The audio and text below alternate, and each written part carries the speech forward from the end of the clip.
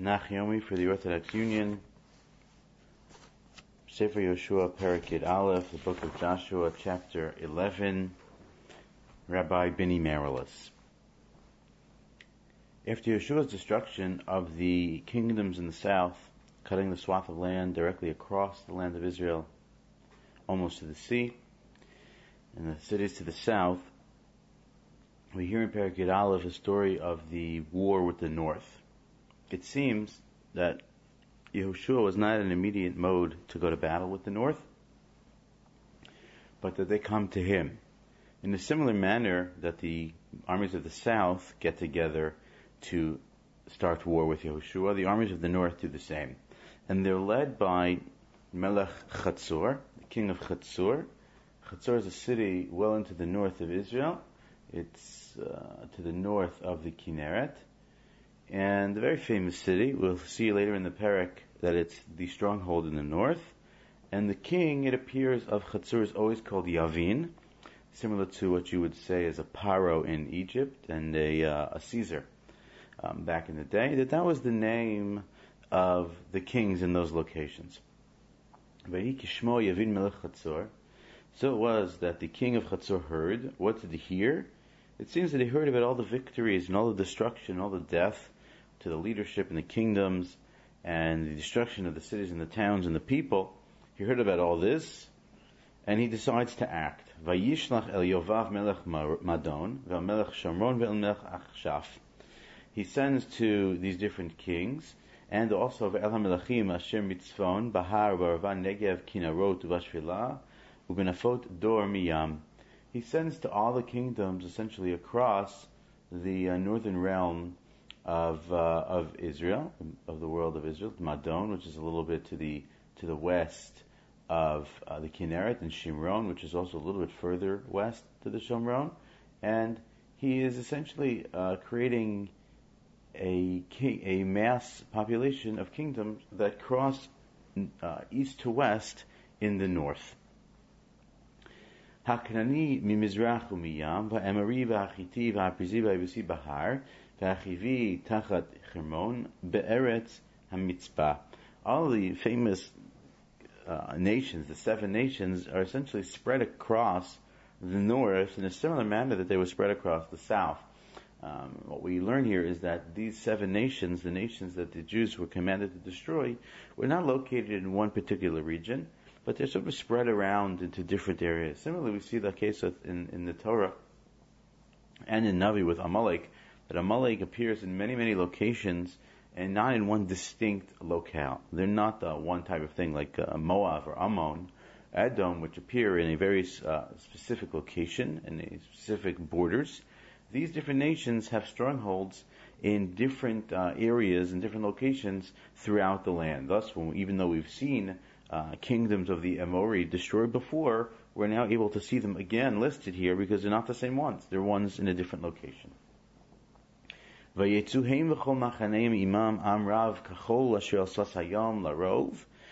out with all of their people, with all their camp, a great multitude of people, like the sands of the sea, like the sands of the beaches of the sea.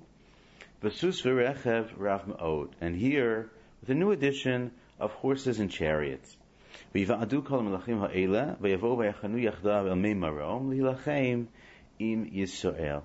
And they gather together as a big vad, right? A big group, a colossal amount of people, all the kingdoms and the kings together, and they gather together at a place called Mei Marom. Perhaps it's the famous place Mei Marom today. Perhaps not. It could be a place that's maybe further north, but in the same vicinity, the north in the land of Israel. And they gather together. It must have been a strategic location of some sort, a location where they could gather together in such a multitude. And they gather together to go to battle. Now, as we set this battle up, keep in mind that Yehoshua, according to our story, is still settled at Gilgal. Gilgal is well to the south of this location.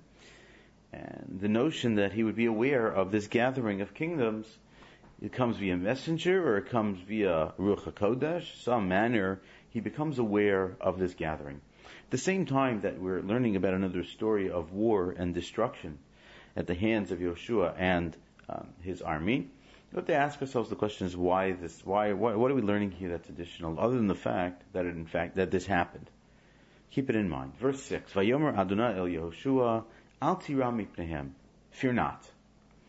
Ki machar ka'es hazos, anochi nosenes kulam chalalim lifnei Yisrael. God says to Yehoshua, fear not. You have nothing to fear from them. You have nothing to be worried about. Everything will go exactly according to the plan and the manner that we've had so far to this day. At this point tomorrow, I'm going to give all of them to you as chalalim, will be destroyed, as to seyem to akev, as markivo seyem tisrof ba'esh. Their horses you should lame, and you should burn their chariots. That's a significant additional detail that's in this war that was not in other wars. We'll discuss that in a moment when in fact Yoshua goes through with the commandment. Vayavo Yehoshua in verse 7, Yoshua comes, V'chol ha'am ha'milchama imo aleihem, amein marom pitom, vayiplu bohem, and they fall upon them. Yoshua and his army once again, in another amazing moment of military strategy, fall upon them, the way the text reads, literally fall upon them in a surprise. Suddenly, out of nowhere, the Jewish army is on top of these warring armies. How they get there and the specifics of it, it's not clear. It's clear that they weren't expecting them at this moment. But in fact, they fall upon them and they begin the campaign at destruction of the armies of the north. Verse 8, Ches, Vayifnei Adonai biyad Yisrael vayakum vayudefum ad Sidon Rabbah vad misrefos mayim vad bikas mitzpah mizracha vayakum ad bilti hishir lahem sarid. They leave nothing left over. Just physically, in terms of where the locations are. Ad Sidon Rabbah, Sidon is an area well to the north of where we are at this point. Sidon, in the modern world, is in Lebanon, and it's on the coast in central Lebanon. So they chase them all the way across to the north and to the west, and across directly to the west to the sea, right, into all the different directions, in the east and to the west and to the north. They leave nothing behind. Vayaslam Yoshua kasher amar lo Adonai. Yoshua does to them exactly what it is that God commanded them. As susehem iker, as markifosehem saraf ba'esh. Right? He lamed the horses and he burned the chariots. Why? Why is that the command, and why is it so at the forefront here with respect to this war as opposed to previous wars? Now, perhaps in a practical sense, that maybe in the other wars that the horses and chariots were not used, and that's unique to the battle in the north, that you have this additional factor at play, other than walled cities, perhaps, and well-armed soldiers. You have horses and chariots. It's possible. It's a new element of battle. At the same time, very more likely is the notion that HaKadosh Baruch Hu wants to teach another lesson to the Jewish people, to teach Yoshua and his warring nation another very key element to this. Again, maybe a reinforcement of the notion that it's all al piyat Hashem, that it requires the hand of God, and it does not require horses and chariots of this nature to be victorious in battle. Eila barechev ve'eila basusim, right? Tehillim tells us they come with chariots and they come with horses. And we come by remembering the name of God. There's no prohibition of using horses or chariots in war. It's another manner of military strategy and armament that could be used, and certainly in the course of history the Jews used these types of warring materials. At the same time, in this time of the history, where the Jewish people are just beginning to settle the land, and they perhaps have a notion of kochi v'otzim yadi, that they're so successful and so victorious in all these wars that they perhaps can become overconfident and think that it's them. So here, God insists on a prohibition, as it were, with respect to the horses and the chariots. And even though, generally speaking, in the Torah, that prohibition only is to kings, right? Altar besusim, that the king is not permitted to have a multitude of horses. Here, HaKadosh Baruch Hu extends that to Yoshua and to the entirety of the population, they should not partake of these. They should burn them. Burn the chariots and lame the animals. Verse 10. So once Yoshua has been victorious, he now turns his attention and his focus to the cities of the north and what to do with them specifically as it relates to the capture and the manner of then ultimately the Jewish people settling in those lands. So in verse 10 you have as follows. Vayashav Yoshua ba'esahi vayilkod es chatzor ves malka hika becharev. So Yoshua then turns back, right? He returns down from all the locations where they're fighting these people to the north, to the east, and to the west, and he turns towards the city. And he specifically pays attention to Chatzor. So we mentioned Chatzor is a very significant city. Chatzor is a stronghold in the north, and by virtue of that, as we're about to see at the end of this verse, that's where Yoshua focuses his attention, right? So, Vayilkod es Chatzor ve'es malka hika becharev ki Chatzor lefanim hirosh kol hamamlachos ha'ela, because Chatzor was the town. That was the center point. That's the focal point. That's where people took their cues from, is the city of Chatzor. And then, therefore, the king, Yavin Melech Chatzor, as we saw, as the leader of the pack, and at the same time, so then his kingdom would affect how people would be with respect to war in the other towns. Vayaku es kol hanefesh asher ba lefi cherev hachareim lo nosar kol neshama ve'es Chatzor saraf ba'esh. Chatzor itself he burns. Right? We'll see that he doesn't burn any of the other cities, but Chatzor itself burns. One can see possibly like this: if Chatzor is such a stronghold, perhaps physically it's strategically located on a mountaintop or on a point of crossing where roads meet and people cross. And if it's in a high point in the land, seeing it burn would be significant. Chatzor is on fire, Chatzor is burning. All the other towns suddenly lose hope, they lose confidence, and will be more easily destroyed by virtue of them seeing Chatzor at the point of destruction. In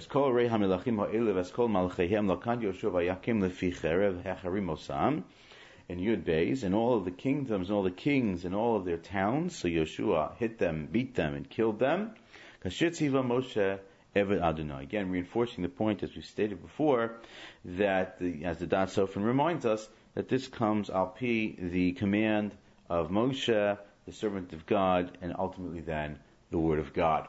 Rak kol he'arim ha'omdos al tilam lo serafam Yisrael uzulasias chatzor levadas Rav Yoshua. An interesting point. Yoshua only burns Chatzor. The other cities, they did not destroy. So you destroyed Yericho, they destroyed Ai, but many of the cities in fact did not destroy. Obviously, for the purpose that the Jewish people would ultimately need a place to settle, they would need homes to live in. Why destroy the city if not necessary? In many cases where the kingdoms and the kings and their armies came out of the cities to fight the battles in the fields, so then the battles were won in the fields, there was no need to burn down the cities. There's no need to destroy the cities. Taking all the spoils of war is one thing, but there's no need for the destruction of the cities. In the case with Yericho, with Ai, different situation. The case of Chatzor, again, a specific reason. But the other cities, no reason necessary to destroy them. Chol shalal he'arim in Yud Daled, verse 14, he'arim ha'elu v'habehema, bazu lahem b'nei Yisrael, rak es kol ha'adam hiku lefi cherev, ad hishmidam osam, lo hishiru kol neshama. They leave nobody alive, all the people are killed and the spoils are taken. Kasher tziva Adonai es Moshe avdo, Kain tziva Moshe es Yehoshua, just like God commanded Moshe to do, so Yehoshua was commanded by Moshe. V'chein asa Yehoshua lo hisir davar. He did not leave anything over. Mikol asher tziva Adonai es Moshe. From all that was commanded to him by Moshe, he does, he fulfills, he comes through, and all that Moshe was commanded was at the mouth, the feet of God. Heard from HaKadosh Baruch Hu, and Yoshua does exactly that. One can ask the question as to why that is repeated over and over and over again. It's significant to realize that it's the cases in the Torah as well, as we mentioned previously. Kasher tziva Hashem es Moshe, Kasher tziva Hashem es Moshe, just like God commanded Moshe, right? They always do exactly as Moshe is commanded, and exactly as HaKadosh Baruch Hu commanded Moshe to tell the people to do, or to tell the Kohanim to do, or to tell Aaron to do, in this case to tell Yehoshua to do. That all this is mitzivu Hashem, all this is the commandments of God, and they're simply following what HaKadosh Baruch Hu wants. This is what God wants. No ifs, ands, or buts, no questions asked, no more, no less, right? Baltosi, Baltigra, nothing additional, nothing less. Exactly what God wants, that's what they're doing, that's exactly how they're fulfilling it. And that's significant, that as much as we're now passing into Navi, and we're sort of moving across time out of the historical period of the Torah, the physical historical period of the Torah. Torah is obviously everlasting, but in terms of the history, we're moving further away from the time of Moshe's life. Nonetheless, they're holding fast and they're holding true to what it was that Moshe was commanded, and what it was that Moshe turned over to Yehoshua, and what it is that Yehoshua is passing to the Zakanim and to the population as they move about their business and they go into the land. They're staying to the message, they're staying and holding fast to what it is that they're required to do, and they're not doing any more or any less. And here, as we come towards the end of the Perek, the last 6 or 7 psukim, essentially sum up in a certain mode all that's taken place to this time, and then we'll see in the next Perek when we list the listing of all the different kingdoms that are destroyed. But here you get a summary set of psukim, summary set of verses with respect to what Yehoshua has accomplished till this point. Verse 16. Vayikach Yehoshua es kol ha'aretz hazos ha'har v'es kol ha'negev v'es kol ha'aretz ha'goshen v'es ha'shvela v'es ha'arava v'es har Yisrael u'shvela sel. Yehoshua takes all of the places with respect to this location in these areas, the mountains, and then the Negev. The Negev, as we know in the modern world, is the desert area. It's called Eretz Goshen. Eretz Goshen, it appears that there was some form of a place called an Eretz Goshen in the land of Israel. And that's where they go, in a place called Har Yisrael, which we may never have heard before, according to many of the commentaries, that Yisrael Avinu, or Yaakov Avinu, had settled there, and it was named after him, and therefore it's called Har Yisrael. Yidzai min Har Yachalak Holes Seir V'ad Bal Gad Bevikas Halavanon Tachas Har Chemon V'eskol Malchayim Lakad V'Yakam Yemisei. All the different locations in the mountainous areas that head towards Seir, that head towards the areas of Seir, and then the areas in the north with respect to the valleys of, and the hills and the valleys of Lebanon, near the areas of the Hermon, which is the Hermon is the northern areas of the land of Israel, north to the east, right up in the areas near Lebanon, near Syria, and he destroys all of them. Yamim Rabim Asa Yehoshua es kol melachim ha'elam milchama. Many days Yehoshua is at war with all of these nations. We talked about the idea that it's 7 years according to Chazal, 7 years of fighting, 7 years to settle the land. And he fights for many years. Nobody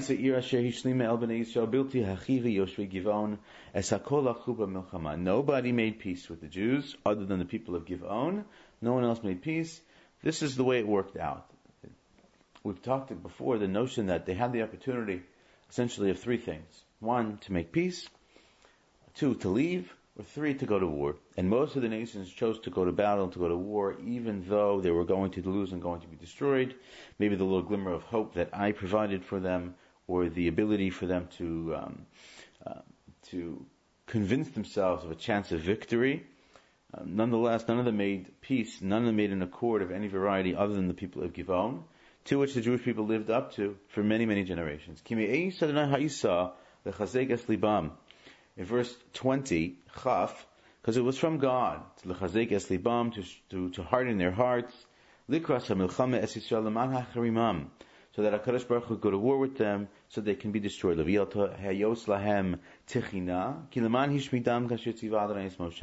Right? That nothing should, there should be no rachamim for them. There should be no sense of feelings of pity for them. Making peace with them only will cause trouble. We'll see ultimately in the course of the history, by virtue of not conquering all of the land, it does leave room for problems going into the book of Shoftim. But here, the notion that they don't make peace, it appears, is partly at the hand of God, that He hardens their hearts to go to war, to fight, so that they can be destroyed. In addition, a very interesting detail that happens in literally 2 psukim. I think it's a very interesting point, which we'll understand on a pshat level, and then maybe on a deeper level. In verse 21, after all the wars in the north and the wars in the south, Vayavo Yehoshua ba'esahi vayachreses ha'anakim min hahar min Chevron min Devir min Anav mikol har Yehuda mikol har Yisrael Im Arehem Hachrim Yoshua. Yoshua destroys the people called the Anakim. The Anakim, we can understand them to be as we've always understood them to be. The Anakim we've always understood them to be giants. Gevei Hakoma. The Metzuda explains, they're very tall people, very big people. You might ask, what's this doing here? What specifically is unique about this story more than anything else? That in verse 22, it tells us, like we've seen before, none of the giants are left over in the land of Israel except in Gaza and Gat and Ashdod, where they're left. Gat and Gaza and Ashdod is down the coast, as we know, down the coast of Israel, and what's the modern day Gaza Strip, and to just the north of it, we have the city of Ashdod and the city of Gat, the cities of Gaza. What's the significance of these two verses? One, that he destroys the Anakim in one area and doesn't destroy them in another area. So who are the ones in the first area, in the area of Hebron? So it would seem that Yoshua has come full circle from his first exposure to these gentlemen, use that term loosely, these gentlemen back in the story of the Meraglim, right? That the Meraglim talked about the Anakim, that there's no way they can destroy, no way they can win the wars when they come into the land, because the Meraglim said, the spies had said, that there's Bnei Anakim, there are these giants in the land in the areas of Hebron. And yet Yoshua comes full circle, and now all these years later, he destroys the Anakim in the city of Hebron. So sort of, in a certain sense, provides a bookend to this piece of history, as it were, in these different lands. At the same time, in the second verse, 22, the fact that they leave over these locations in modern Gaza, or in Gaza, in that area, it would seem to foreshadow what is to be going into the future. That ultimately becomes the area of the Plishtim, and it's literally a thorn in the side of the Jewish people for many, many centuries, not just years, many, many centuries, and rarely gets fully conquered, perhaps until the days of David HaMelech. But until that time, for many hundreds of years, it's a thorn in the sides where the Plishtim settle, and the Jews never really get control of that area at any point. So it's an interesting detail that's subtle, but it appears in the text and is worthy of note. Verse 23, Chav Gimel, which will be the springboard for many prakim to come. V'yikach Yoshua es kol haaretz, k'chol asher diber Adonai el Moshe. Yoshua takes the land. V'yitna Yoshua lenachal Yisrael k'mach lekosam l'shivtehem. Yoshua then gives it to all the different tribes. Haaretz shaktami milchaman. The land was quiet from war. Now, if that's the actual order, that's an open question. I'm not sure that necessarily the land becomes quiet after Yoshua takes the land and then gives it out to the different tribes. Perhaps he wars and he takes the land, and thus it's quiet, and then he can give it out. At the same time, as Yoshua is set to give out the land in the coming chapters, one has to realize that Yoshua does not in fact capture the entirety of the land. Not every detail, not every city is captured by the Jewish people, but you could say, essentially, based on the text here, Va'aretz shaktami milchama, that the land was quiet from war, that anybody that was left, that was not part of the Jewish people, simply had no aspersion to go to war, and no desire to fight the Jewish people. They essentially had military control of the land, to the degree by which now Yoshua is able to split up the land and give it out to the Jewish people. We will then continue tomorrow with Perek Yud Beis with chapter 12.